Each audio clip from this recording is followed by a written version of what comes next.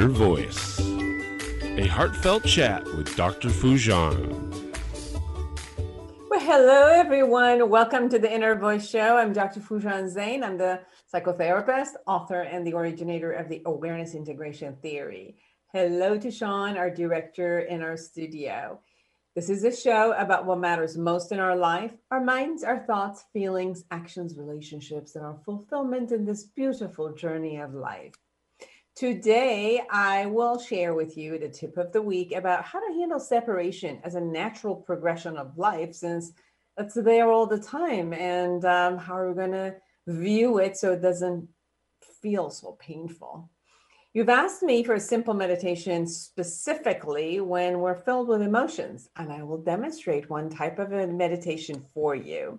And then I'll bring you a great friend, Dr. Eileen Manukian. She has her doctorate in early childhood development, and she is the founder of GEM Educare, which is the first of its kind in incorporating the awareness integration theory as a philosophical and interventional approach and adapting it in early development education. Before I let you go, I also want to tell you about the course that I'm creating for all of you who are therapists, for all of you who are coaches and educators. I want you to know about the Awareness Integration Therapy Certification Program. The first course of it is coming in as Essentials of Awareness Integration Theory course. It's going to be Friday, August 27th to Sunday, August 29th, 9 a.m. to 4 p.m. It's the first course of the certification program.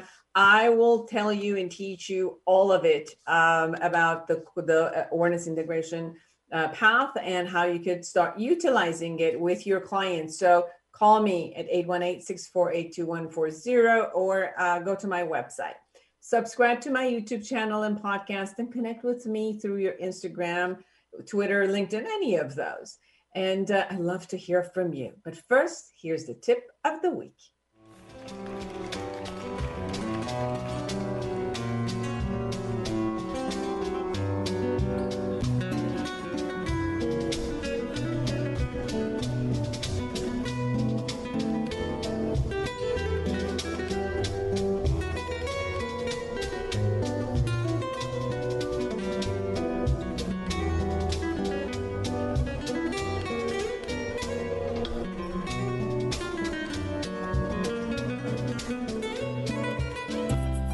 To all of you therapists, counselors, coaches, and teachers out there, offering you my latest book, Awareness Integration Therapy. Clear the past, create a new future, and live a fulfilled life now. Every person that reaches out to a psychotherapist, a counselor, or a coach is seeking to learn skills that can be utilized daily to foster a successful and fulfilling life. So this book offers an effective tool to all psychotherapists and coaches for supporting their clients to become aware of their inner process and to be accountable for it, as well as the results in all areas of their lives with the utmost level of care and acceptance. This is a must-read for all of you clinicians and coaches who desire to offer a deep therapeutic work in a brief period of time suited for this era.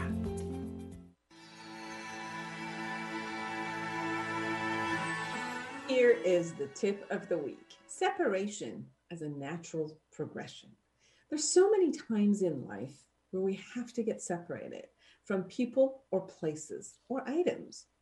Every time the range of feelings such as anxiety, sadness, anger, guilt, remorse, resentment, loss, mostly grief experienced. It is irrelevant whether we choose to separate or someone else is separating from us, or situation and circumstances dictates, we still go through the range of emotions. I've sat with friends, families, and colleagues and clients this week in this experience of loss. A family which is moving to another state due to career opportunities and leaving all other members of the family and their home behind. A man that after 14 years had to put his dog to sleep. A woman who after 10 years of marriage got a divorce. Papers in mail without any explanation. A mother who's having her only child leave to another state for school. Many times there is anticipation of the pain of loss that we call separation anxiety. We have bonded and feel attached to someone, a location, or even our pet. We may hold so many memories of them that mean so much to us. We foresee a future without them, which we don't know what it entails, or how it manifests, or who we are without them, actually. But we know that their place in that future is missing. That is when the beginning phase of the grief shows up. Resistance to the grieving stage produces anxiety. The anticipation of the grief creates anxiety. Foreseeing the future without them produces anxiety. Accepting the grief process allows us to move through it gracefully, allowing ourselves to cry, to feel sad, to cherish the moments that we had with them, to grieve for the future that doesn't have them in it, to miss them, to see their value in our life, communicating all that we need to say, to ask, and to receive from them if possible. Create a closure for the blessing of having them in that structure in our life and completing with this phase of life. Envisioning a life that is fulfilling as a transition happens and moves us forward. Envision a future that works even without them, or if we still have access with a new way of being with the person. Separation is a natural part of life progression. We leave our mother's womb to be born, leave our schools to another school as we go up the grades, leave high school to go to college or work, leave one work to another to dissatisfaction or promotion. We leave our singlehood to get married. We let go of our couplehood to become parents. And we may leave our city, state, or country to run away from discomfort or move toward an upgraded life.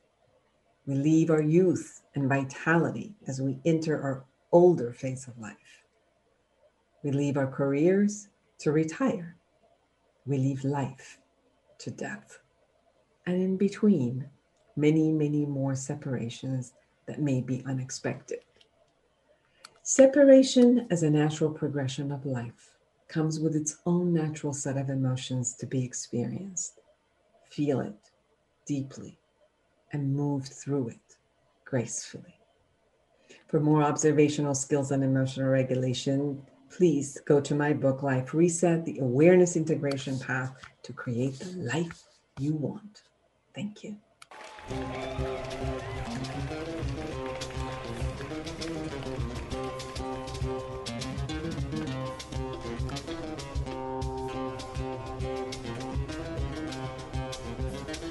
Question for today is, how do I meditate, especially when I'm going through a lot of emotions, which when I just sit down, I cannot let it go. So I want to share with you how to do that. So first, I want you to start with taking a deep breath, as if you are filling your whole lung and actually your stomach. You don't even need to think about inhaling. Just allow your system to inhale all the way down, hold, and then exhale, and allow the exhales to go longer and longer. Inhale, stop, hold, and exhale as long as you can. Inhale, hold, exhale as long as you can. And just allow yourself to sit and go within. Experience the inhale, experience you being filled, and experience letting go. Slowly, and allowing your body to just take in, breathe in, and breathe out. This will bring you into the present moment and into your body. Allow yourself to see, experience the internal process. Allow yourself to see your thoughts coming and going. The nature of thought comes in and you let it go as you watch it. And experience within your body the experience of emotions. And as you see an emotion, allow it to get a hold of your whole senses and your body. Be filled with that emotion and allow it to release. Release with every breath. With every exhale, release the emotion that is coming for you. With every breath going in, allow it to capture all the emotion. Hold and value it and ask for what the message is. And with every exhale, allow it to release completely. Inhale and allow yourself to experience the emotion. Hold and see what the message is. And exhale and let it release. And allow yourself with every exhale to bring in peace and quiet. And as you sit with this emotion, listen to the message, listen to what it needs to say. And as you listen, allow yourself to see how you can incorporate the message that is telling you, what it's needing from you, what it is telling you to do. And for you to let that emotion know you're listening, you're valuing, you're going to be there for you. Take a deep breath and let go. Another one and let go. And bring the intention of clarity and beauty and peace. Thank you.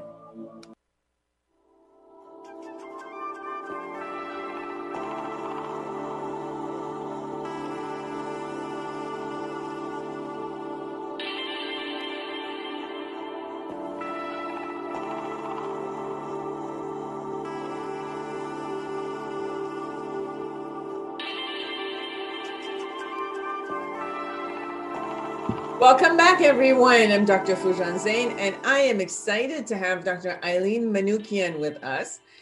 She is the founder of GEM Educare, and her doctorate is in early childhood development. And she has gone through a journey, and we really want to know about the journey. So I'm going to actually let her tell us about the journey of why and how she got to be in love with early childhood development and what she is up to. And she's going to talk about her latest article and dissertation to all of us. Well, welcome to the show. Thank you. And thank you, Dr. Zeine. And I'm happy to be here. Thank you for inviting me. As you said, so my background is in corporate banking. And I have been always busy with business, and my even master's degree is in business administration. So a few years ago, I decided to go on a year-long trip around the world because that was one of my dreams, and I wanted to fulfill my dream. I went around the world, and it was there when I realized that my passion for kids is much bigger than I was thinking it was. It was actually my calling in life. I was volunteering in South Africa in an underprivileged area with young children in a childcare setting. And I noticed that I am the happiest when I work with the kids, and they really give me a lot of joy. And the energy that the children bring into our lives is phenomenal. And I always had a lot of patience. I really like to work with kids. I really enjoy seeing the development that happens in younger kids. So when I came back, I decided to start my own daycare and preschool. And we used actually the model that you originated. And that was the reason I decided to fulfill my dreams and go around the world, because I was one of the recipients of your model. And we changed it a little bit to create it for the educational setting. And that's how it came about. And a couple of years later, or a year and a half later, I decided the best thing to do is to get my doctorate in childhood education. So I will have not only the passion and the drive, but also the knowledge I need to work with young kids. So my specialty is prenatal to 8 years old. And that's how it came about. Yeah, it's amazing that we could go through our passion and we can go through our experience, everyday experience. Many of the people who have created theories in psychology, they've actually done it through observation. So although there's definitely a lot to say about observation that you have done for so many years with children as you volunteered in the world, or as you opened GEM Educare and have been working with them daily, but you're absolutely right that when we add that with the fundamental aspect of the theories and education that is out there, together it develops a whole different level of skills, knowledge and skills that can be provided in a bigger aspect. And I know that when you've been working on your dissertation, there were a lot of different angles when you were looking at, I think what is relevant right now a lot is about readiness of the children to go back to school. We have a lot of conversation actually right now about children going back to school after being home for almost a year and a half. And what determines that readiness? And I know that since you have been working with the awareness integration theory and adapting it to early childhood, you've seen a tremendous amount of growth in the children where they have been able to regulate their emotion and work with their thoughts, their emotion and behavior and intention and creating and what it is that they want, but also how that gets them to be ready for school. So I know you have a wealth of information with the research that you have done. So if you could share with us what got you to want to have your dissertation on this topic and then what your findings are. Definitely. So school readiness is one of the fundamentals that children need. If they are ready to go to school when they go to kindergarten or first grade, and they have the skills that they require to go to school, they're going to be successful. Research has shown that the kids who get readiness skills, they are way more successful academically and even later in life, in their regular day-to-day life, than the kids that do not possess those skills. Now, school readiness skills are not knowing ABCD. They are not how to count. They are being ready to be separated from their parents. It's being ready to work in a group. It's getting ready to share with your classmates or children your age. It is also knowing how to hold a pair of scissors, how to hold your pencil. These are fundamentals that children need to be ready to go to school. ABCDs and 1, 2, 3s, they learn one way or another. They learn how to read. But if they don't know how to problem solve, if they don't know how to interact with other children or their teachers, they don't know how to sit for a little bit of time to learn and absorb all the information they are getting, then they have real problems. They need to know how to focus. And these are skills that if they learn at a younger age, they are much more successful in kindergarten than if their first time or first experience with others is in kindergarten. So what happened was because I was using the awareness integration theory in my setting, I noticed that children's focus gets a lot longer based on the developmental stage that they are on. So if, for example, at a developmental stage of 3 years old, they can only focus 20 minutes, children who are receiving this theory can focus on one task for about an hour, which is 3 times more than what they are supposed to do. Sometimes, especially in the era that attention deficit issues are uproaring everywhere. Exactly. Sometimes I even forget I am doing something with them and they don't want to get away from the activity we are doing. So combining awareness integration theory with play-based and discovery-based methods, it gave us an opportunity to create a platform for children that develops all these skills much faster. Now, the younger the child, when they come here, the faster this growth is going to be. So if they are coming at the age of 6 months old, their focus and their development starts at 6 months old. If they are coming at 3, then it starts at 3 years old. I was very fortunate to have a very knowledgeable mentor while I was doing my dissertation. My dissertation originally was supposed to be about school readiness. But then COVID happened in the middle of the process. And my mentor suggested that if I want, I can switch it to focusing it during the COVID-19 pandemic, which I think was the greatest decision we made because there are not enough research about that.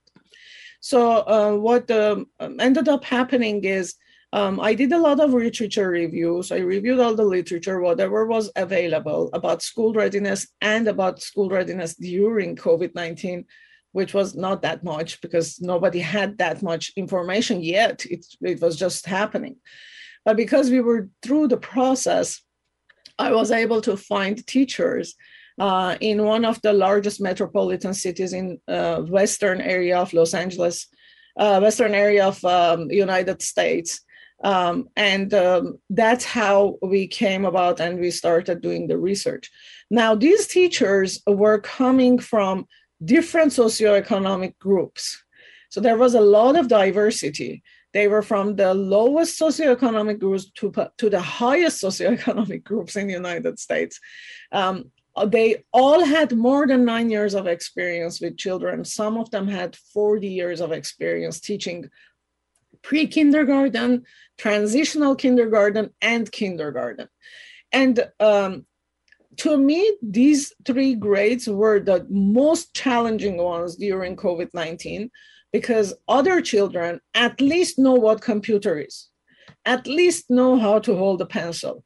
But how do you teach a child how to hold a pencil correctly when you're on the other side of the screen? You can't even hold their hands. You can't teach them how to sit still for hours a day because they need to move. It's the reality of the matter. A 4-year-old, a 5-year-old cannot sit for 3 hours and stare at a screen and learn from that screen. Because before, research has shown that children don't learn from the screens. They learn from interactions. If you put a child in front of the TV and you put a language skill, the research was done on Chinese. So they put a group of children in front of TV and the teacher from the TV taught them Chinese. Then they put another group of the same age children with that teacher, but face to face, not on TV. The children who were sitting in front of the TV learned nothing of Chinese, but the other group actually learned Chinese. So that showed that screen cannot be a very good interaction outlet for the children, and children cannot learn from screens. So how do we make this screen to become an interactive human-to-human interaction? We cannot, but we can do our best. It was really, really interesting, and I really loved doing the research. Every single teacher I interviewed was so enthusiastic to share their information My interviews were supposed to be 20 minutes only. Each one of them took about 2 hours. And I was happy to listen to their concerns, to listen to how they overcome all these challenges. Unfortunately, the public judges teachers very harshly. And I have to mention this here that these teachers are also parents, and their children are also at home on a different computer, and they have to attend to their children. I completely understand that pandemic has caused a lot of issues for us, but we also have to be noticing that these people are doing phenomenal jobs, especially the ones that are working with younger children. Yes. They are really putting everything they know and new hats. They have to learn the technology themselves. They have to maneuver through Zoom. They have to come up with ideas that they can teach children without being there and having them actually focus on the screen. Absolutely. I think that it's so important to acknowledge that it's one of the most important roles in the society as teacher, especially teaching young children, because you create the love of learning for this group, or you can kill the love of learning at a very, very early age. You could come in and, beside the circumstances, I think that the character of the teacher and what they do and how they teach, I think it becomes a part of a whole concept of a child wanting to learn and move forward, or they get shy away from it. And then the medium of, like you said, are they in the classroom? Are the classrooms populated where each teacher cannot necessarily take care of the children or be attentive, or it is a small setting, they can, or it's now under with Zoom. And I think that part, depending on what state and what area people are, they still have this option of whether they're going to go back to school or not, or they have to, or they go into kind of like a hybrid. Some days they are and some days they're not. And you also talked about so difficult for younger children to be able to do this versus, let's say, teenagers, that they can interact and have a different aspect of it. So what were the findings through your research? So the findings were, the most important finding was that this was a group effort. All the teachers shared how important it was for them to help each other. So a lot of teachers had younger people in their groups, like younger teachers in their schools who were more savvy with computers, and they put their time in and helped the other teachers learn how to maneuver through Zoom. They also shared a lot of experiences with each other to come up with ideas of how to help children during these difficult times. Because we also have to remember, these children were going through trauma. Some of them got COVID. Some of them lost people in their families to COVID. And all of them were scared of this germ that is causing them to stay home, not go to school, not be with their friends, don't even see their family members. So they had to switch roles. They had to take care of their emotional needs as well as their academic needs. And also they shared a lot of ideas. They were working as a group. So shared leadership was one of the findings, that the schools that had shared leadership, that the principal and the other school members, staff members were helping each other, were more successful in doing this seamlessly. Another finding was the role of parents. Parents had a big role. Now, the teachers were talking to me and telling me that there were parents that they had to very nicely and politely ask them, please don't do the homework for them. If I'm asking them a question, please don't answer the question for them. This is for your child's learning. I want the child to participate. And they were successful with that. Now, there were parents who had to work and they were working from another room, but they were accessible to children. Teachers had that communication with them, very open communication, that if I need you, I'm going to call you, and if you could please come and help your child. So parents had a great role, and their relationship with the teachers was very important. The other thing that the teachers mentioned was that they were talking to parents and using the parents' help. One of them said, I had a theme for a week that we were doing traveling. So we would go to different countries and talk about different countries. And I had parents who had been to those countries, or they were from those countries. So they would ask them to come in as guest speakers and talk to the children. The other important thing, the finding, was the role of the child itself. How was the child involved? How did the child interact with the parents, with other children, and with the teachers? The child's role was, of course, the most important one, because children are the ones that are learning, and children are the ones who need to be involved, and how they would focus and how they would use all the other opportunities that were there for them. All of them got a grab and go toolkits, which had everything they needed to do manipulations with their hands, to learn how to cut, to learn how to paste, to learn skills that they would need in the next year. And then another finding was technology's role. Actually, that was one of the major findings. How did technology come into place to help these teachers teach their children school readiness? Technology had a humongous role. They used YouTube, they used different apps to contact parents, they used even technology to assess children. And all of them were saying that technology is going to stay with them, and they're going to use Zoom and they're going to use apps to contact parents, because that way they can have their one-on-one conferences or even group conferences after hours when the parents don't have to go to work. So it will give them a lot of flexibility on contacting each other. They would send pictures of children's work. Parents would help teachers to assess children by sending their work that they did at home. And then probably the most important one was the teacher's role.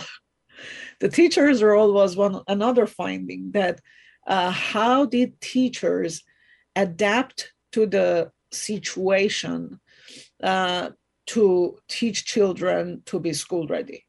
One of the most important things they did is creating a safe environment, making sure everything is routine. Children are aware of their routine. They would start most of them started the morning with a song or dance or something that would bring their spirits up. They would have a conversation with the parents to know if there's any important stuff going on at home, if somebody's sick, if they lost somebody to COVID, or whatever the situation was, to attend to children's emotions and help them regulate those emotions. These were the most important 5 findings from the study. It's amazing when you share those with me. It brought up the concept of this past year and a half.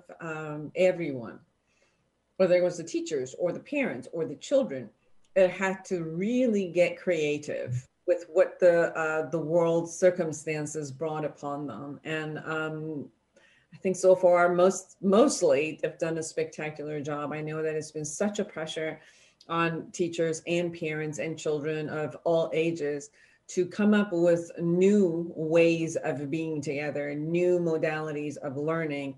And they really had to get creative. And I know that I don't think that this will ever go away. I think what they have found and the new skills they found is going to probably really support them in all around and everything that they have to do.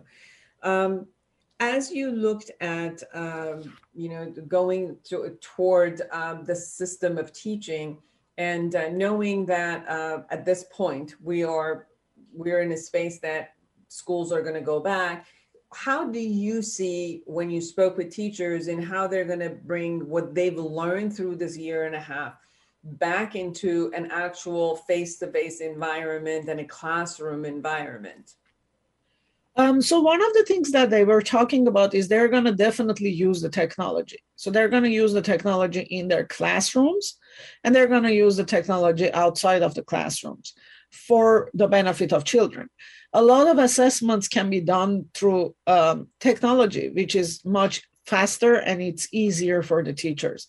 They are going to have contact with the parents through technology. Now, there is another issue that is going to come up this year, and that issue is that children, especially young children, cannot be vaccinated, but they are going back to school personally, in person.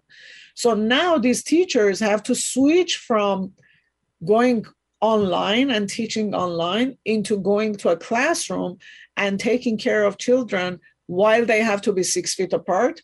They have to wear a mask. It's very challenging to have little kids keep their masks on. It's difficult to help them understand why they are doing what they are doing. They cannot share toys yet. They cannot share anything that they use yet. They have to be all sanitized before another child can use it. So it's going to be another level of adapting to the situation, which is different from what they went through last year. Which makes them real heroes, because now they have to do adaptation to something else. They are going to use the experience they got from last year during their professional life. That's what they all were telling me. But then, yes. The conversation of also, I know you and I were speaking about this, the concept of screen time is completely changed because due to the pandemic and classes going into Zoom and the computer, the screen time now has become all of it. It has become going to school, studying, and then games, learning materials. Every aspect of the children's life, except some games that they do, which is a motor skills. And then you're saying that even if they're going to do it at the school, there'll be probably a lot more kind of exercise versus group activities that be together. So then what are some of your new findings or assumptions about the concept of how this type of screen time for children will be changed as we go into the future? We definitely have to change all the CDC's requirements. I think actually they are working on it, because before, the screen time appropriate for children was between 20 minutes to half an hour. Right now, it's impossible. They do everything online. They have to have a laptop. They have to have an iPad or a tablet to work on it.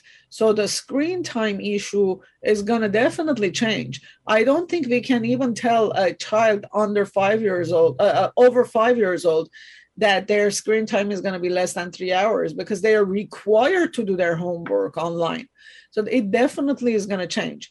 Now, I think what would be, and this is my personal opinion, what would be the best is to add to the physical activity hours. Parents need to add to the physical activity hours, and the schools need to add to physical activity hours. So at least we will have them moving, jumping for their physical development.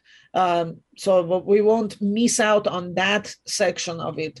But we have to definitely adjust ourselves and our requirements with the times. There is no other way around it.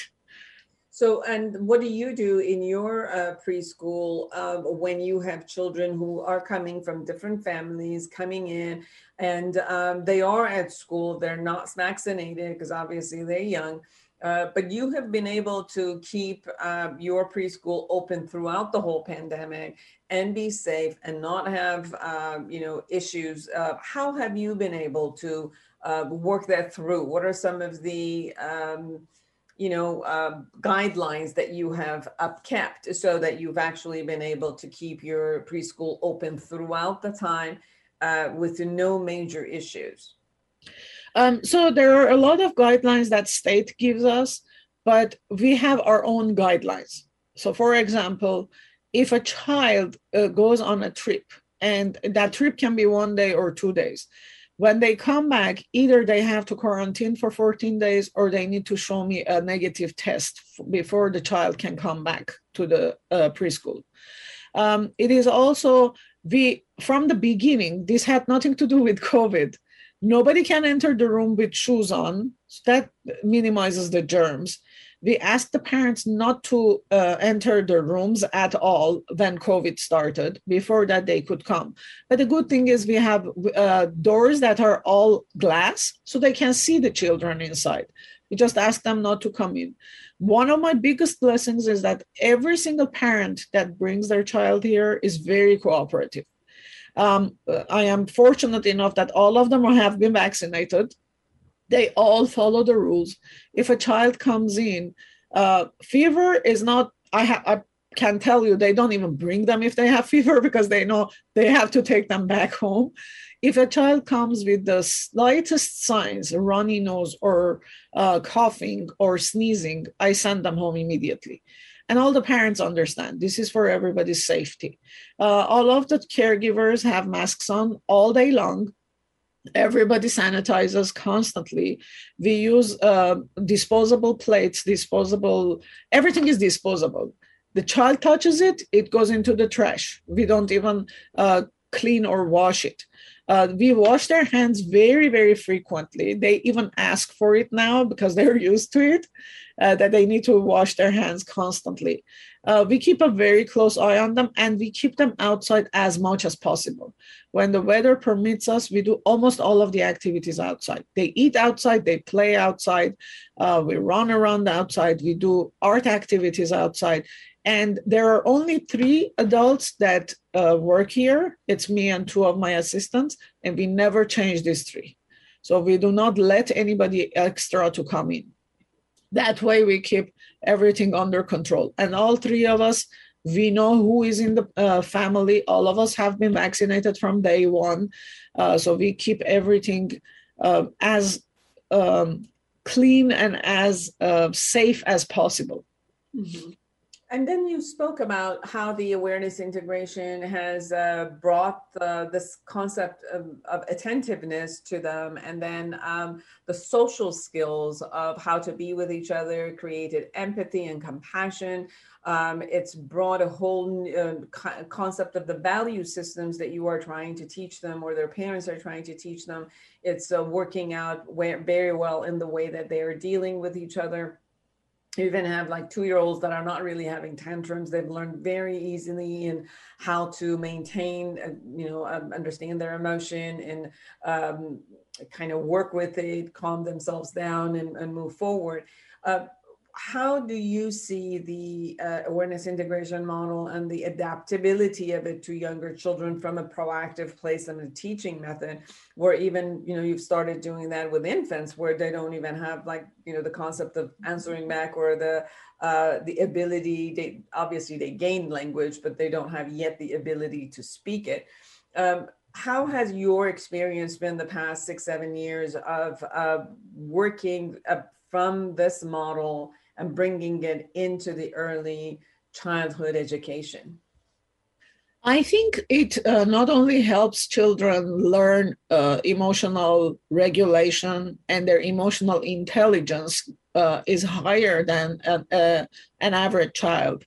It also helps them have the love of learning, and it helps them focus more because they are not entangled with their emotions and with I need to scream because I want this. I know how to express myself without doing the behavior that is inappropriate. So that opens up a lot of space in their mind to want to learn, to want to explore, to want to be focused. It opens up a layer of the anxiety of things are gone. So they have this freedom of spirit and mind to express themselves correctly, appropriately, and to use their body language, their verbal language, and their thoughts. Actually, they become very good problem solvers. They know how to solve all their problems because they are not busy throwing a tantrum. They are not busy getting stressed or anxious over one little thing, one little emotion that is bothering them. They know how to release it immediately. And that helps them with every other aspect of life that they need to learn and grow. One of the interesting things is that not only it helps with their cognitive development, it also helps with their physical development, because a lot of fears are gone. I have a 1-year-old that climbs the stairs of the very high slide and comes down the slide that I was like, oh my God, how do you do that? This is not supposed to be for children under 3 years old. But they don't have the fear. They enjoy doing it. The whole time they are focused on, where am I putting my leg? How am I holding the rail? How do I have to position my body to come down in a safe and secure way? So they're interested in actually learning the skill, and they're excited about learning. And because their emotions are in check, they hear it, they're with it, they're living with it, but it doesn't allow them to, the fears don't allow them as an obstacle to be in front of them. They are able to be excited about learning, which is what the role of education needs to be, and it has been. Yes, exactly. Yes. So when you look at bringing the awareness integration theory and model within the system, what is it that you see among the different, for example, how it's applied to an infant versus it's applied to a toddler or going into a preschool? Because you're experiencing, for example, having children come into your program as early as 3 months, or you have them come in as a toddler or older. So how do you see this being impacted in different age group?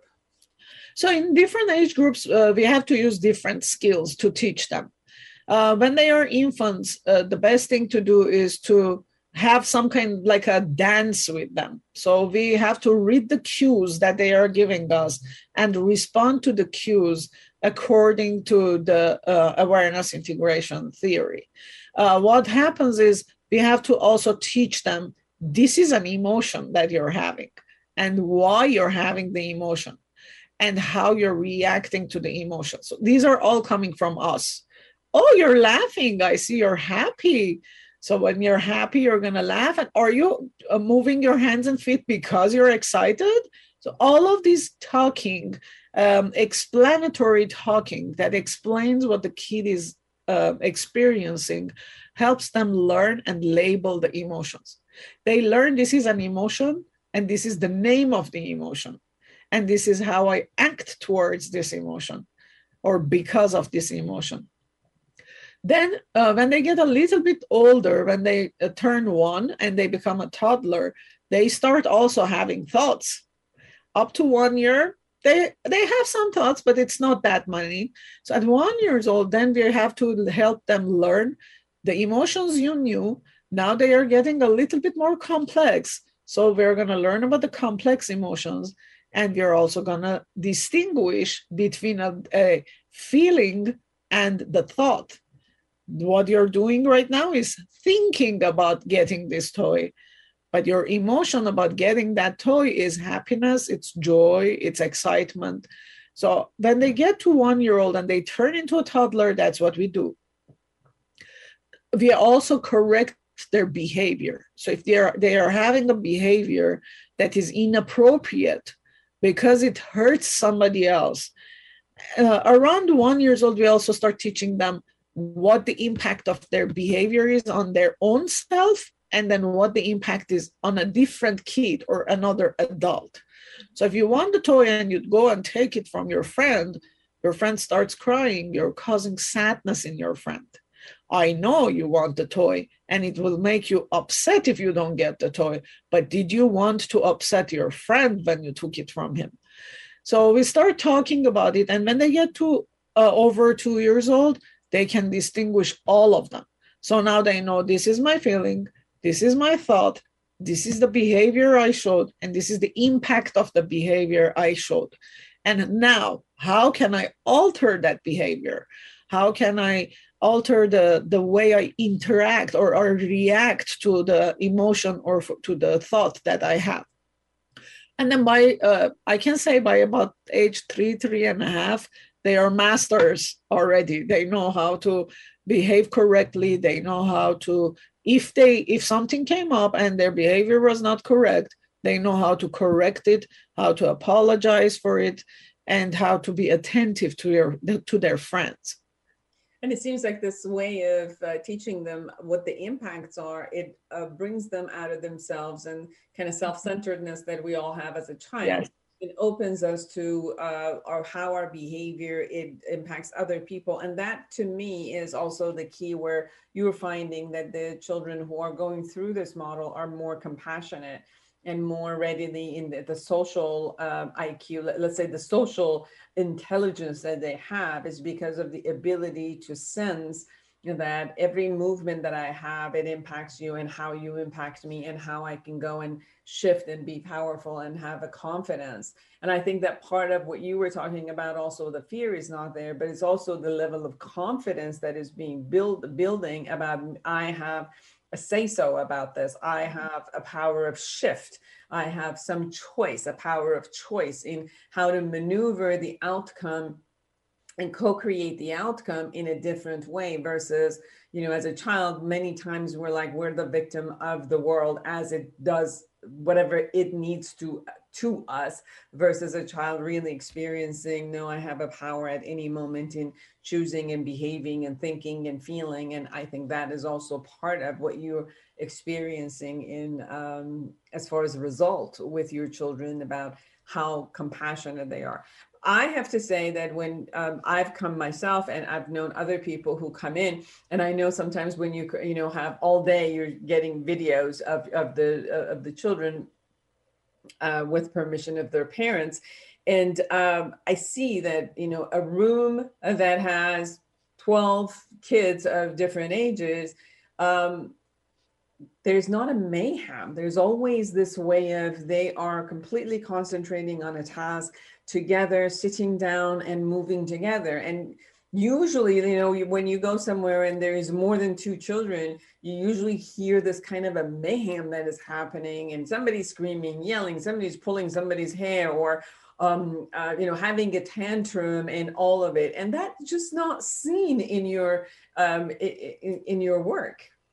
Yes, the interesting thing is that now the kids have learned that, first of all, there were several things that I didn't know is different until I heard from other people.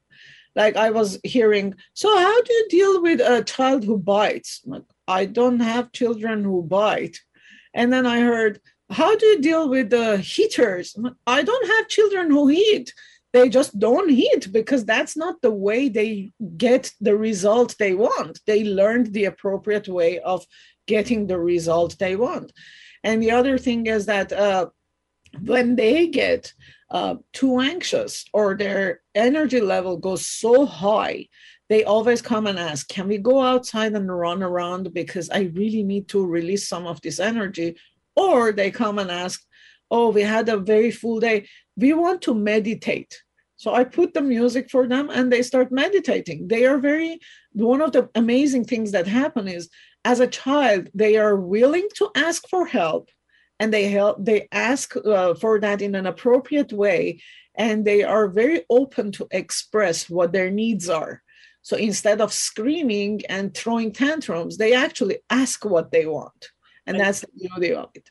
And it takes the teachers and the parents and all of that to first bring this environment of a conversation that is so respectful to another human being as a child, which they get to also respect their own emotions, their needs, know how to say it, know how to want it, and feel safe enough that they know that when they ask for something, that the grown-ups and the world for them is able to give them. Or if they're not able to give them, they'll tell them the reason why they're not. Well, I'm so glad, and congratulations on your dissertation. I know that it's published. Could you tell everyone how they can read your dissertation if they're interested in? Sure. So the title of the dissertation is How Do Pre-Kindergarten and Kindergarten Teachers Support Students' School Readiness Development During COVID-19 Pandemic? Or they can also Google it with my name, which is Eileen Manoukian. Beautiful. And they can find you also with the gemeducare.com, right? Yes. gemeducare.com. in less than 1 minute, is there anything that we haven't really shared and you really want people to know about your work and your method? I just want people to know that they can send any questions they have to me. I also do parenting coaching, and my parenting coaching is based on awareness integration theory method. So it's a little bit different, and it helps parents be able to regulate their own feelings and also help children regulate their feelings, which makes their lives much more pleasant and enjoyable. That's beautiful. Everyone, I hope that you gained a lot from what Dr. Manoukian is doing with children. I think it's really needed for, creating an amazing citizens for the future. Thank you so much, Dr. Manoukian, for being with us. My pleasure. Thank you. And thank you all of us for being with us and create an amazing life for yourself and everyone around you. And until next week, bye-bye.